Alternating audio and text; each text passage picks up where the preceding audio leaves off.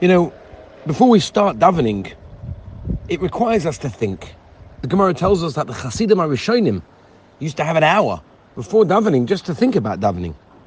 In the Sefer Yireh brings down that when we enter tefillah, it requires a certain devotion of time to contemplate the subjects in order to stir the heart and prepare for davening. In fact, the Kotzker once said that the time spent sharpening the axe in order to fell trees is just as important as the time spent chopping down the tree.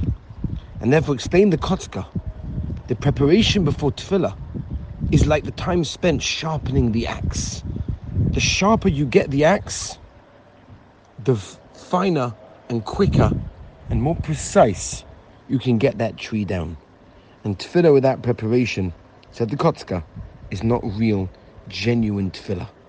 And therefore a person has to think for a moment before he davens. What is he about to do? What is he going to say? Who's he talking to? And that's a very important idea. When the granddaughter of Reb Shneur Zalman of Ladi, the Baal HaTanya, married the grandson of Reb Levi Yitzchak of Berditchev, the Hasidim were given a very rare opportunity to observe the routines of two of these rebbes who were now Mechutanim. So at one point, Reb Shneur Zalman asked, what's going on at the Mechutans? So the Hasidim informed him that Reb Levi Yitzchak had finished already davening Shachris. Wow, the Rebbe said, what a Mechutan! He runs a hand over his eyes and his neshama is ready to soar in tefillah. I could never manage that. I can't even begin the davening without a few hours of preparation. Later in the day, Reb Levi Yitzchak asked about Reb Shneur Zalman. What's going on with him? What's he up to? And he was told by his Hasidim that the latter was still before his Shachris. Wow, the Berditchever said, what a Mechutan!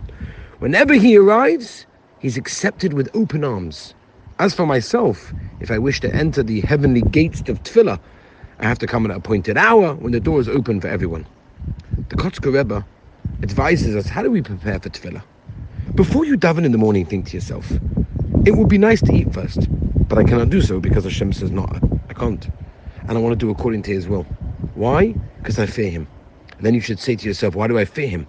Because He's the creator of the whole universe. Every minute He watches over the whole world. And it's within His power to get rid of everything in a moment. That's why I fear Him. And finally, you should mentally long to be able to daven with devotion. Explains the Kotzker. These are the ideas that we're meant to have in our mind. The Slonim Rebbe compares davening to planting. How does it work when you plant? You first have to plow, then you plant, then you water. Only then does the new growth begin to sprout. When it comes to tefillah, first we have to hollow out an opening in our heart. And then we seed the words of davening, and then we pour out the tears of our hearts, so that eventually the salvation, the Yeshua, will come. Rabbi said that's the idea of tefillah. Think about this. Think of a few moments before you start Shachris, Mincha, and Maariv. Who am I talking to? At least that. Have a wonderful day.